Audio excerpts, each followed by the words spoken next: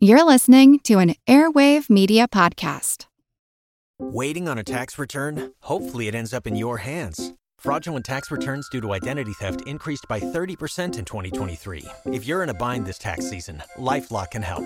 Our U.S.-based restoration specialists are experts dedicated to helping solve your identity theft issues. And all LifeLock plans are backed by the $1 Million Protection Package. So we'll reimburse you up to the limits of your plan if you lose money due to identity theft. Help protect your information this tax season with LifeLock. Save up to 25% your first year at LifeLock.com/aware. Today's episode is brought to you by our supporters on Patreon, including our Commodore class. That's Commodores Kane, Kinway, Hefe, Jennings, Two Gun Tony, Drunken Dak, Antonio, the Pirate Nopales, Matthew the Navigator, Bull, Vertigon, Conifelende, Rumgut, and Bootstraps Bailey.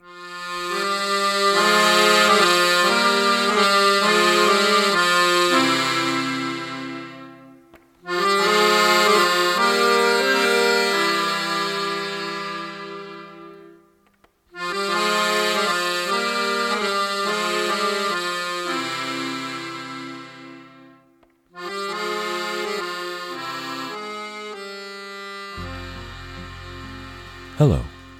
Welcome to the Pirate History Podcast. My name is Matt. Thank you for listening. The Second Coming by W.B. Yeats is among the most influential and well-known poems of the 20th century. It's one of my personal favorites, and I don't think I'm alone in that. If you're familiar with the poem, you'll see allusions pop up in literature and music all over the place. It was written 100 years ago, in 1919. In the wake of World War I. That war held horrors enough to inspire a poem about the end of the world, but the war was only part of the story. There was the global flu pandemic that held the world in its grip. There was civil war in Russia and Yugoslavia and Estonia. The Soviets were conquering all of Eastern Europe. England was at war in Afghanistan, and there were socialist and anarchist movements in revolt all over the world, in France, Germany, and the U.S., as well as Argentina. Added to all of that, W.B. Yeats was Irish, and in 1919, that means the Irish War of Independence. That war would tear Ireland apart, and all of that horror was, in one way or another, tied to World War I. All of those tertiary events seemed poised to shatter the fragile post-war peace. So let's look at the opening lines of The Second Coming. Yeats writes, quote, "Turning and turning in the widening gyre, the falcon cannot hear the falconer. Things fall apart, the center cannot hold." End quote. It's the word gyre that interests me here. And if I slip up and say gyre with a hard G today, let's just move on. But a gyre is a vortex, essentially. I think about spirals. Hurricanes and tornadoes are climatic gyres. Crippling depression is an emotional gyre. Metaphorically, the widening gyre in the poem is often interpreted as the worldwide social and political concerns spiraling out of control. You can see why Yeats would write about the end of the world here. And I've been thinking about that poem a lot lately, mostly because I've been reading about oceanic wind patterns. And the largest of these, the wind patterns that shape global climate, are called gyres. And I was familiar with the word from the Yeats poem, but I'd never heard it in real use before. But today we're going to be talking about the Pacific gyres. In particular, we'll be talking about 3 famous Pacific voyages that made use of them. Those of William Dampier, Francis Drake, and Ferdinand Magellan. This is episode 120, a Saturnalia of feasting and lovemaking. In a show about pirates, topics like wind currents can kind of fall by the wayside. They aren't exactly swashbuckling fare, but part of what I want to try to do is to put you in the shoes of the pirates. And it wasn't all rum and sword fights and freedom. I mean, there was rum and sword fights and freedom, but there was also wind patterns. The humdrum day-to-day minutia of sailing life was a real concern for the pirates. Now, I'm not going to be spending a lot of time on any of this, but it matters today. See, we're going to be looking at the similarities between Drake and Magellan and Dampier's crossings, as well as the differences. And I mean, things like the gyres only kind of matter, really, but, well, we'll get to that in a minute. Let's begin with Ferdinand Magellan. He was Portuguese by birth, a minor noble's son. As a boy, he served as page to the Queen of Portugal, but this was the dawn of the age of sail. Social advancement was earned at sea.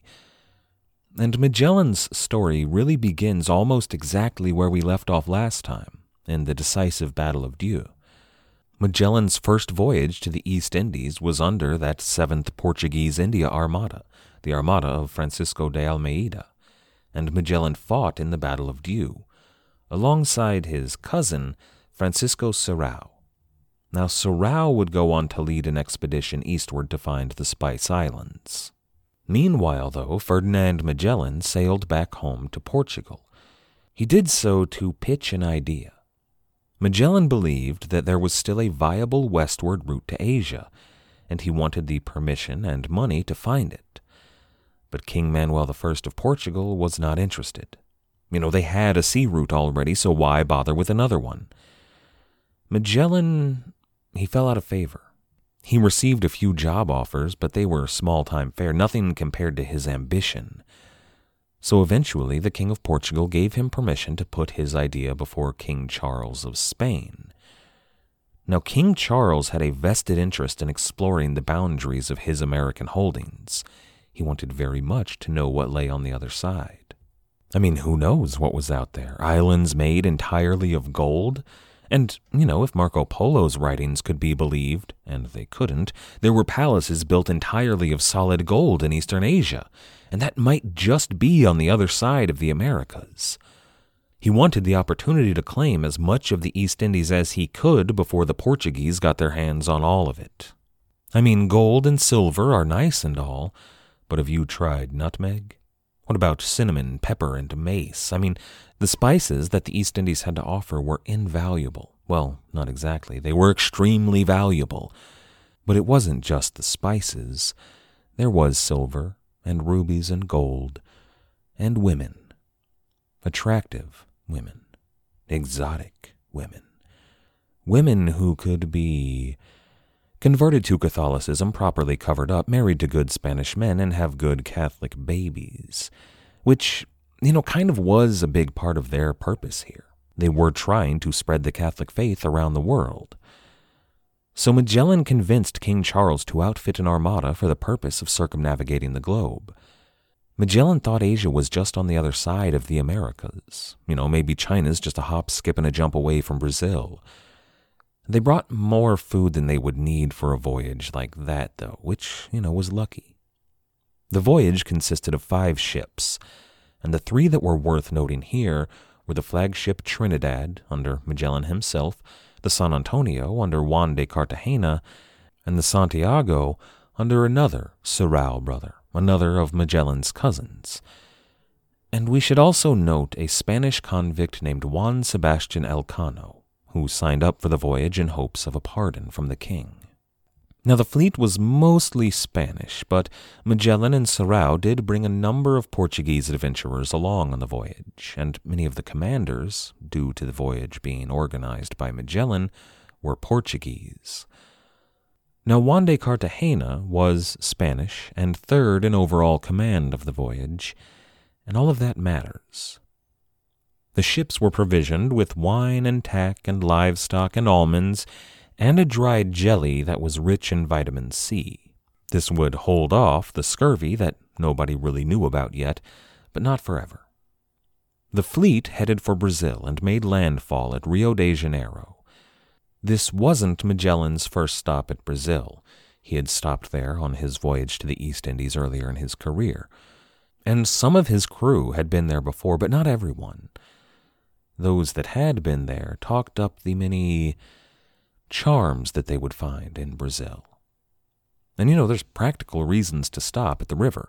The water and food and wood that they took on was a necessity, and the locals were prolific traders that made a good profit in those trades. But, that's for the quartermasters and the captains.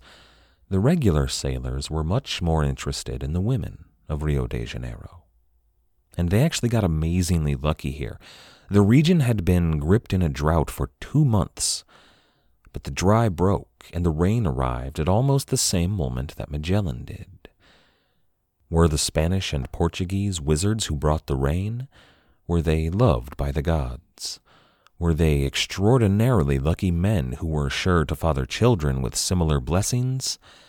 I mean, none of that was probably true, but were they going to dissuade the local women from thinking that was the case? Absolutely not. Imagine that you're a young man about 16 to 22. You're unmarried, you're from a deeply religious culture, and you've been on board a ship with only men for about a month now. You're rowing to shore amid a tropical downpour, and all of a sudden you see dozens of women running to shore to frolic in the rain and the surf. And they're not wearing any clothing. When you finally make landfall, these women run out to greet you and wrap their arms around your neck and plant kisses on you. And come nightfall, the local leaders throw an opulent feast for you and your men, and everyone enjoys what Ian Cameron called, quote, a Saturnalia of feasting and lovemaking, end quote. That sounds pretty great, doesn't it? I mean, who doesn't want to travel to Rio for Festival, to drink exotic drinks, to eat exotic foods, and to sup on exotic snacks? That's precisely why many of the men on this voyage had signed up in the first place. It was the selling point when the crew masters were recruiting. Adventure and money and women. And, maybe they'll even pay for college. But now, the desires for adventure and women were sated. They'd seen new parts of the world on the other side of the globe, and they even had enough Brazil wood in their holds for them to have a paycheck back home. They could spend that money on drinks while telling all of their friends about the crazy time they had on their semester abroad. A lot of the men were ready to return to Spain, but they couldn't go home. They'd only just begun the voyage. That Atlantic crossing was only a taste of what they had in store here. Many of the men began to grumble, and a few of the Spanish officers started to take note. Juan de Cartagena, the top-ranking Spaniard in the fleet, third in overall command, well, in the eyes of the Spanish, Cartagena was really in charge. I mean, after all, this was a Spanish fleet outfitted by the King of Spain on a voyage of discovery for Spain. And we could speculate all day about clandestine meetings between shadowy power brokers back in Spain and officers on this voyage. We could think about bags of silver from Spanish lords and premeditated coups. But we don't have any proof of any of that. What we know is that shortly after Rio, Cartagena attempted a mutiny. Now, that didn't go well. He didn't have the support he expected here, so Cartagena found himself arrested and slapped in the brig. Now, a man of lesser birth, of lesser standing than Juan de Cartagena, probably would have been killed, but you didn't kill a powerful noble like Juan de Cartagena. So the voyage moved on. But as they went further south, conditions grew too cold and too icy to continue, so Magellan chose instead to winter on the coast of South America. Now, a lot has been made about the similarities between the mutiny on this voyage and the mutiny faced by Francis Drake, and any similarities that are there are at best superficial. Both events happened on or around the southern half of South America on the first and second voyages of circumnavigation. But really, that's about it. The mutiny faced by Francis Drake was hardly a mutiny at all. It was a fabricated Machiavellian power move. It was intended to secure his control over the voyage and prove that he would kill anyone who questioned him. Frankly, it was a kind of a boss pirate move. But on the other hand, Magellan faced an organized coup perpetrated by the Spanish leaders in his company to wrest control away from him and the Portuguese. Cartagena had allies among the Spanish officers, and he was spreading discontent among the Spanish crewmen. While they were at anchor, waiting out the winter, a number of Spanish crewmen took control of 3 of the ships in the fleet, and those 3 surrounded Magellan's 2. Now, they didn't want to attack Magellan's ships. There were innocent men on board, both Portuguese and Spanish. They also didn't want to risk wasting resources that were on board those ships or damaging two of the king's own vessels. Instead, they hoped that Magellan would surrender. Then they could put Cartagena in as the admiral, and Magellan could stay on as captain, and they could continue the voyage in peace. But in the night, a pinnace that was on patrol drew too close to one of Magellan's ships. He captured it quietly, subdued the sailors, and dressed his own men in their clothing. Then he sent the patrolling sailors back to one of the mutinous ships where they claimed to have important information about Magellan. They were allowed on board, and once on board, they arrested the mutinous officers, stabbed the captain to death, and took control of the ship.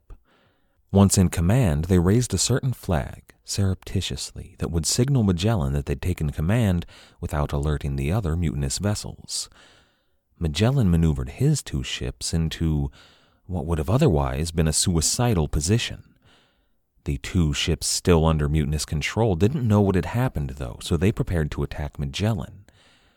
But then the ship that had just been taken over opened fire on her former allies, and the mutineers in command on the last two vessels knew that they'd been outplayed. They surrendered. They held a trial on shore for all of the mutineers. Two of the captains were drawn and quartered, and then their bodies were put on display. Think of the rack, those X-shaped crosses on which bodies were placed for flaying. That's where they were displayed. According to Francis Drake, who would find the gibbets several decades later, some of their bones were still hanging in place there. However, Juan de Cartagena was the ringleader here, but he was still far too well born to be executed and left to rot on a foreign shore. Instead, he was given a small share of food. He was accompanied by a friendly priest, and the two of them were left alone on an island. Cartagena was never heard from again.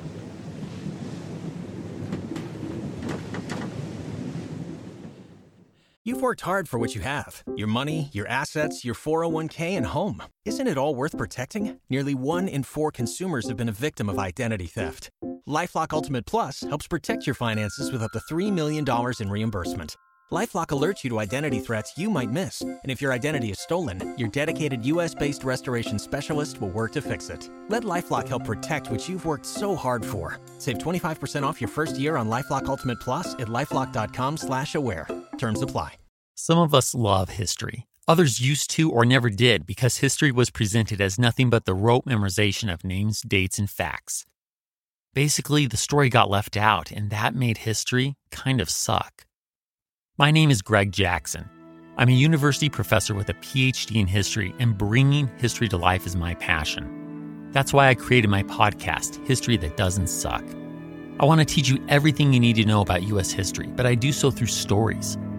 Let me tell you about George Washington begging his men not to mutiny against Congress, Clara Barton saving Union soldiers amid enemy fire, enslaved Frederick Douglass risking his life for liberty, and about so many other figures as their real experiences make industrialization, social movements, and even congressional debates and tax policy come to life. Subscribe to History That Doesn't Suck today, and join me, Professor Greg Jackson, every other week for a new episode, where I'd like to tell you a story.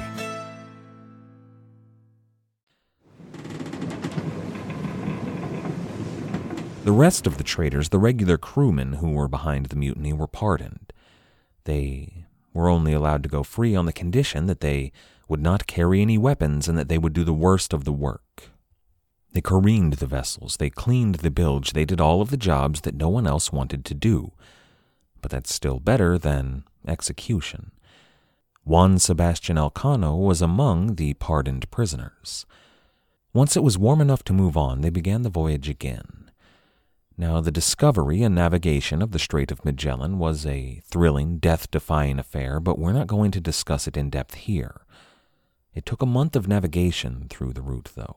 Magellan lost one of his ships en route, probably to a mutiny, as the crew would arrive in Spain some 7 months later. Their former captain was in chains, and those men were arrested and put on trial. But on 28th November, 1520, Magellan's fleet emerged into the bosom of the open ocean. This ocean was still called the Southern Ocean when it was given a name at all. No one had named it yet. At least, no Europeans had given it a name yet, and they didn't have really a concept of how big it was. Ferdinand Magellan noted the calm waters and the steady winds. He called them Pacifico. Now, this isn't one of those moments where the main character turns to the camera and says with a wink, "This truly is a Pacific Ocean." Magellan was just describing the character of the ocean. It was calm and peaceful. It was Pacifico. It wouldn't actually be called the Pacific Ocean for about another 300 years. Instead, the Spanish and Portuguese called it Mar de Magalhães, or the Sea of Magellan. The Dutch, English, and French were not going to follow suit, though, especially after the Reformation and the schism that happened in Europe. The convention among their sailors, the mostly Protestant sailors, and thus most of the pirates, including Francis Drake and William Dampier, was to call this the Southern Ocean. It was actually Dampier's voyage through the Strait of Magellan and across the Pacific that took the first steps toward the new name. He recorded wind patterns in the ocean. But it wasn't until the late 18th century that it became clear they needed a distinction between the Southern Ocean and the Antarctic Ocean. It would be stupid to keep calling it the Southern Ocean when there was another ocean further south. So it was renamed the Pacific in honor of Ferdinand Magellan's first arrival there. But Magellan, ignorant of the distance he had to cross, set his heading north-northwest almost immediately after leaving the strait. This proved to be a mistake that later Pacific seafarers all knew better than to make. And now we need to return to the discussion of gyres for just a moment. The Southern Pacific gyre is a counterclockwise wind pattern between Australia and South America. The Northern Pacific gyre is a clockwise wind pattern between Asia and North America. Now, both patterns blow west at the equator. There's also a countercurrent at the equator that carries ships to the east, and this creates something of an equatorial oceanic highway. It's how nearly all ships traversed the Pacific Ocean for centuries. It's the single most expeditious route across the ocean, unless you had business elsewhere for some reason. When Francis Drake crossed the Pacific on the second circumnavigation, he sailed north all the way to Oregon, and then he caught the North Pacific gyre south to the equator. When William Dampier and Charles Swan set out, they departed from Mexico, also to catch the winds south to the equator. Magellan, on the other hand, set sail directly from the Strait of Magellan. Had Magellan known better, he could have sailed north along the coast of South America to catch the current. He would have at the very least given himself access to wood and fresh water.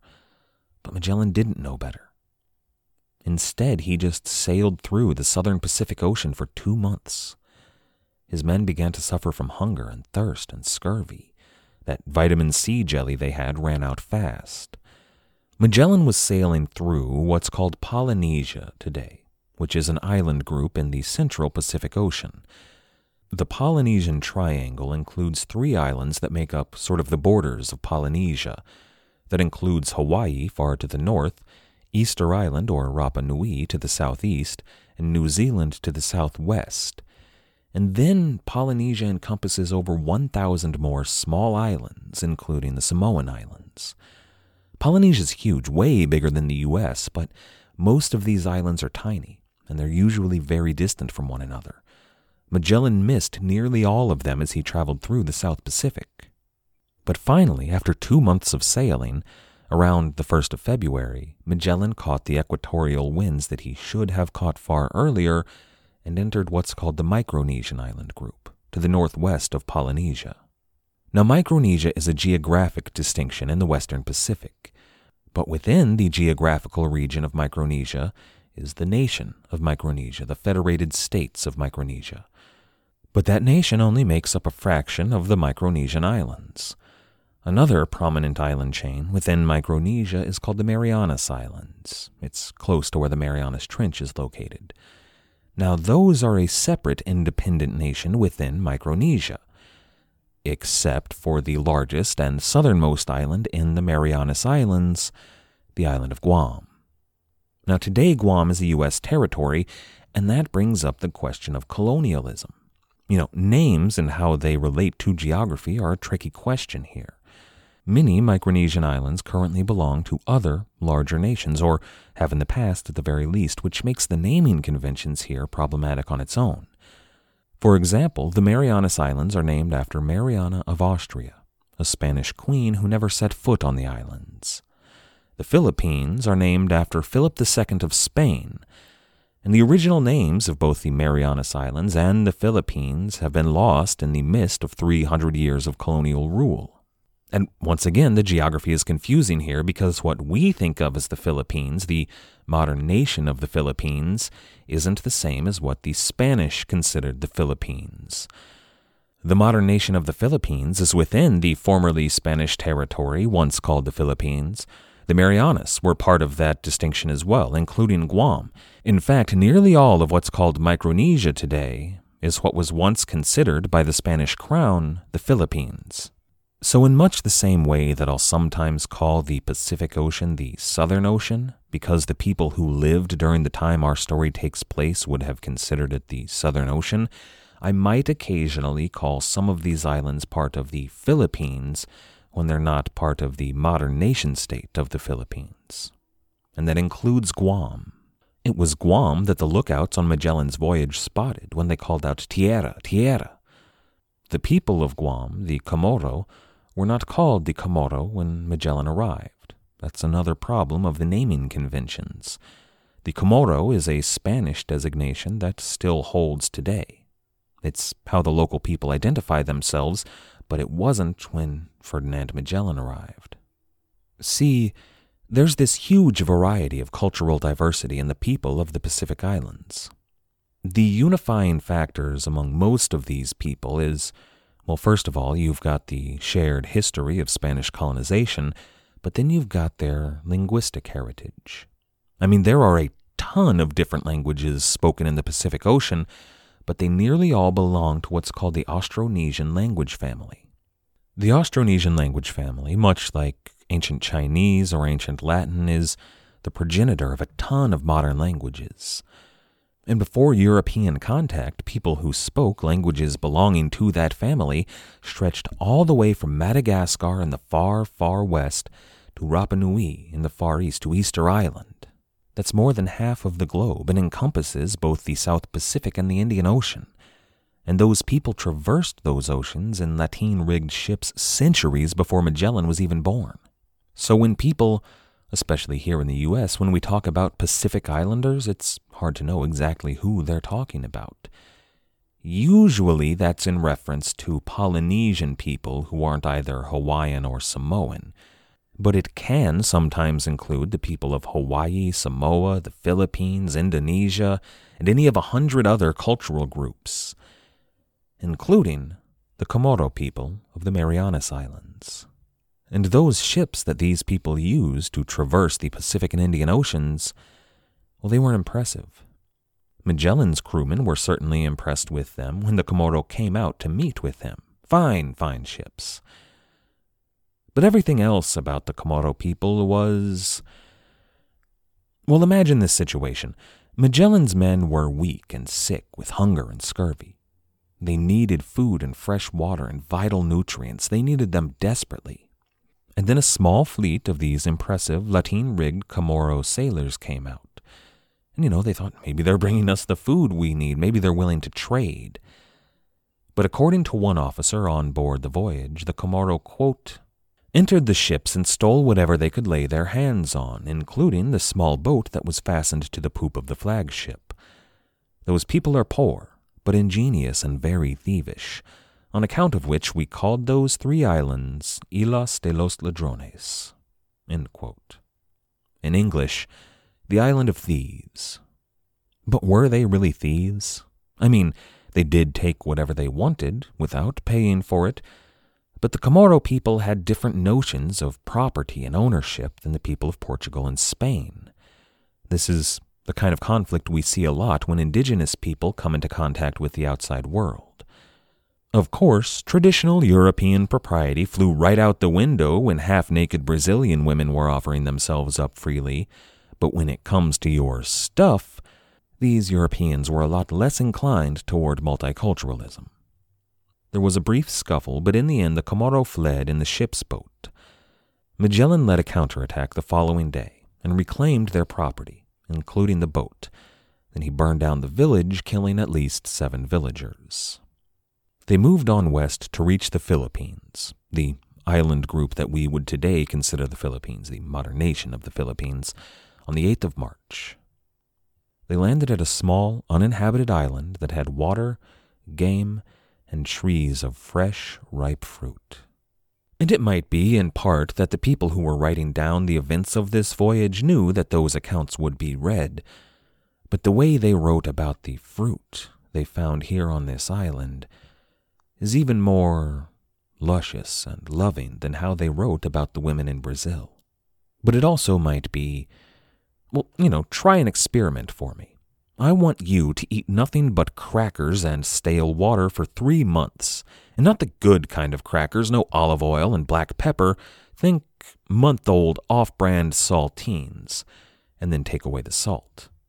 Then go to the grocery store after 2 months of nothing but crackers and buy yourself a single lime. See how fast you eat that lime. See how much you love it. See how sweet it tastes. And don't actually do that. You'll probably die. A bunch of the crewmen on Magellan's voyage did before they reached the Philippines, and the way they died, well, scurvy was just terrible. But the men who found themselves here to this small, uninhabited island had their pick of all the fresh, delicious, vitamin C-rich fruit they could want. All of those old enmities that had blossomed during the mutiny seemed to have fallen by the wayside. These men were survivors together, and here they had a few moments of peace and plenty. But I'd like to look at what they found here in the Philippines from the point of view of another sailor who made the trip and who was similarly unprepared. William Dampier and Charles Swan arrived at Guam 167 years later, in 1686, on board the Signet. Now, Guam was no longer the island of thieves when they arrived. Almost exactly a century before Dampier, the Spanish had showed up to subdue the populace. This wasn't exactly colonization. They weren't setting up colonies, just building forts and harbors. They needed Guam as a sort of a stopover for the Manila galleons. But 18 years before Signet arrived, the Spanish did commence colonization proper. There were a bunch of Spaniards living there. However, these Englishmen were pirates. They'd perfected avoiding the Spanish over many years of a successful career, and they did the same here at Guam. Now, the Englishmen on board the Signet knew all about scurvy. They knew about the causes of it and how to prevent it, vitamin C deficiency and vitamin C. Actually, it had been Francis Drake's second circumnavigation of the globe that led to much of that knowledge. So the men on board Signet weren't suffering from scurvy. They'd consumed plenty of vitamin C before leaving Central America, and they had enough to make it across the Pacific Ocean, which they did much faster than Magellan. They used that equatorial highway. But they were starving. Remember, the crew of the Signet was plotting to kill and eat Captain Charles Swan shortly before arriving. And partly that was the hunger. They were down to just a few spoonfuls of corn a day. And partly it was madness, but mostly it was vengeance. The crewmen wanted to take revenge on Captain Swan and on Dampier, as they saw those two responsible for bringing them on this mad voyage. But Swan and Dampier were saved when they arrived on Guam. They beheld the bounty that the island had to offer, very similar to that which the men of Ferdinand Magellan's voyage enjoyed. And Dampier goes on to tell us at length of the many delicious fruits and vegetables that were available there. He talks about coconuts and coconut milk, and then he talks about the broth that the locals made by simmering coconut flesh in a mix of coconut juice, fresh water, and some local spices. They would then add rice and fish and fresh vegetables, and sometimes they would garnish it with a lime or a mango. Honestly, this is starting to make my mouth water. That sounds delicious, right? Dampier thought so as well. But mostly he's interested in the palm tree and the coconut. He tells the reader of the textile benefits of the palm tree in addition to the nutritional benefits, and he goes into detail about the means of growing them. Then he writes, quote, "I have been the longer on this subject to give the reader a particular account of the use and profit of a vegetable which is possibly, of all others, the most generally serviceable to the conveniences as well as necessities of human life. Yet this tree that is of such great use and esteemed so much in the East Indies is scarce regarded in the West Indies, for want of knowledge of the benefit which it may produce. And it is partly for the sake of my countrymen in our American plantations that I have spoken so largely of it." End quote. Now that's sort of true, but it's not like the native people of the West Indies hadn't figured out that the coconut and the palm tree were great. It was the Spanish conquerors that came in, killed all of the Native Americans, and took their land that didn't realize how useful the coconut was, which is crazy because the Spanish knew that coconuts were useful from their time in North Africa. But it's got something to do with that insane colonial attitude, that superiority that they choose to show partly by refusing to eat local foods. But Dampier was more than happy to eat some of those local foods. But then Dampier goes on to tell us about the people of Guam. He was echoing Antonio Pigafetta, a Venetian who was sailing alongside Ferdinand Magellan, when he talked about those ships that the Comoro sailed. He was deeply impressed by them and their seafaring ability. Everyone was always really impressed with these ships, called the proa. Pigafetta compared the proa to the Italian gondola, which makes sense. Both were long, thin ships that had an identical bow and stern.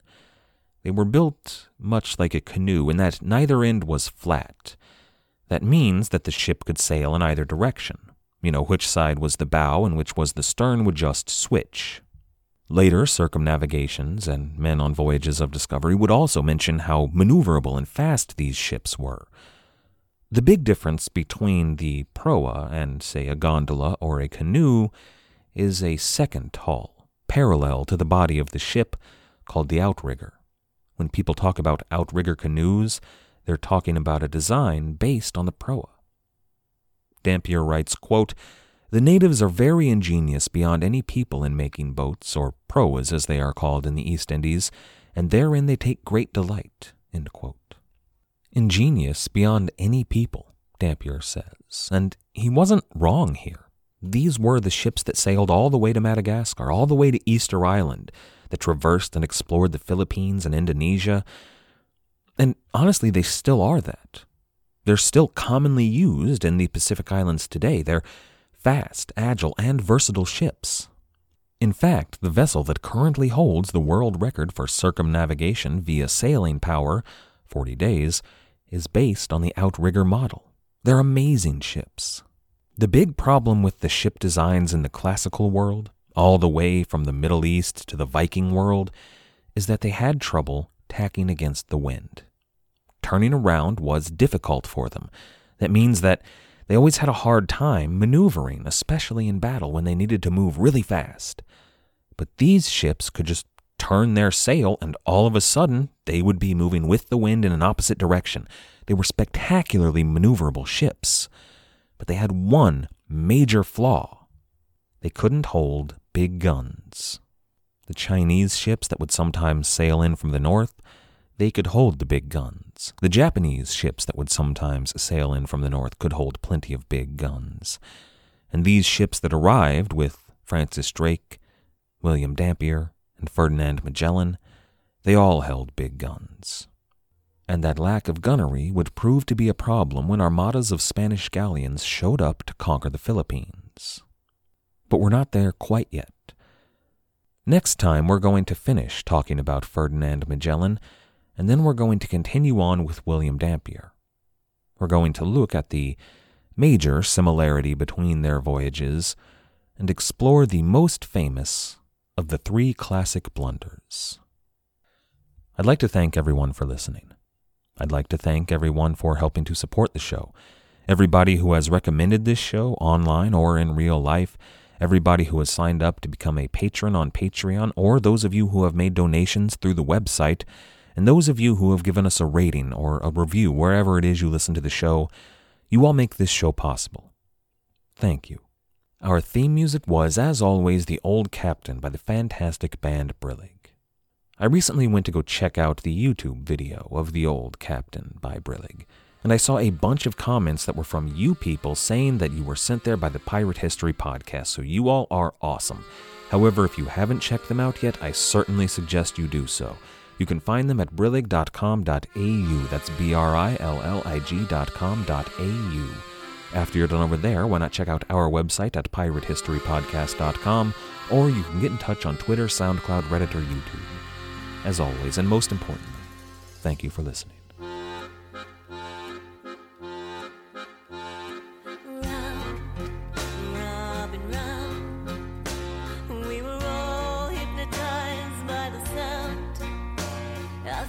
From the old country told for a pint and a pound. Stories of battles at sea, from a voice that could shake down the trees, and the face of an angel all battered by grand tragedy. Raise your glass in the air with a tear in your eye. Time has come now to bid him goodbye. For at first light this morn, the old captain has died. Let him live on in legend tonight.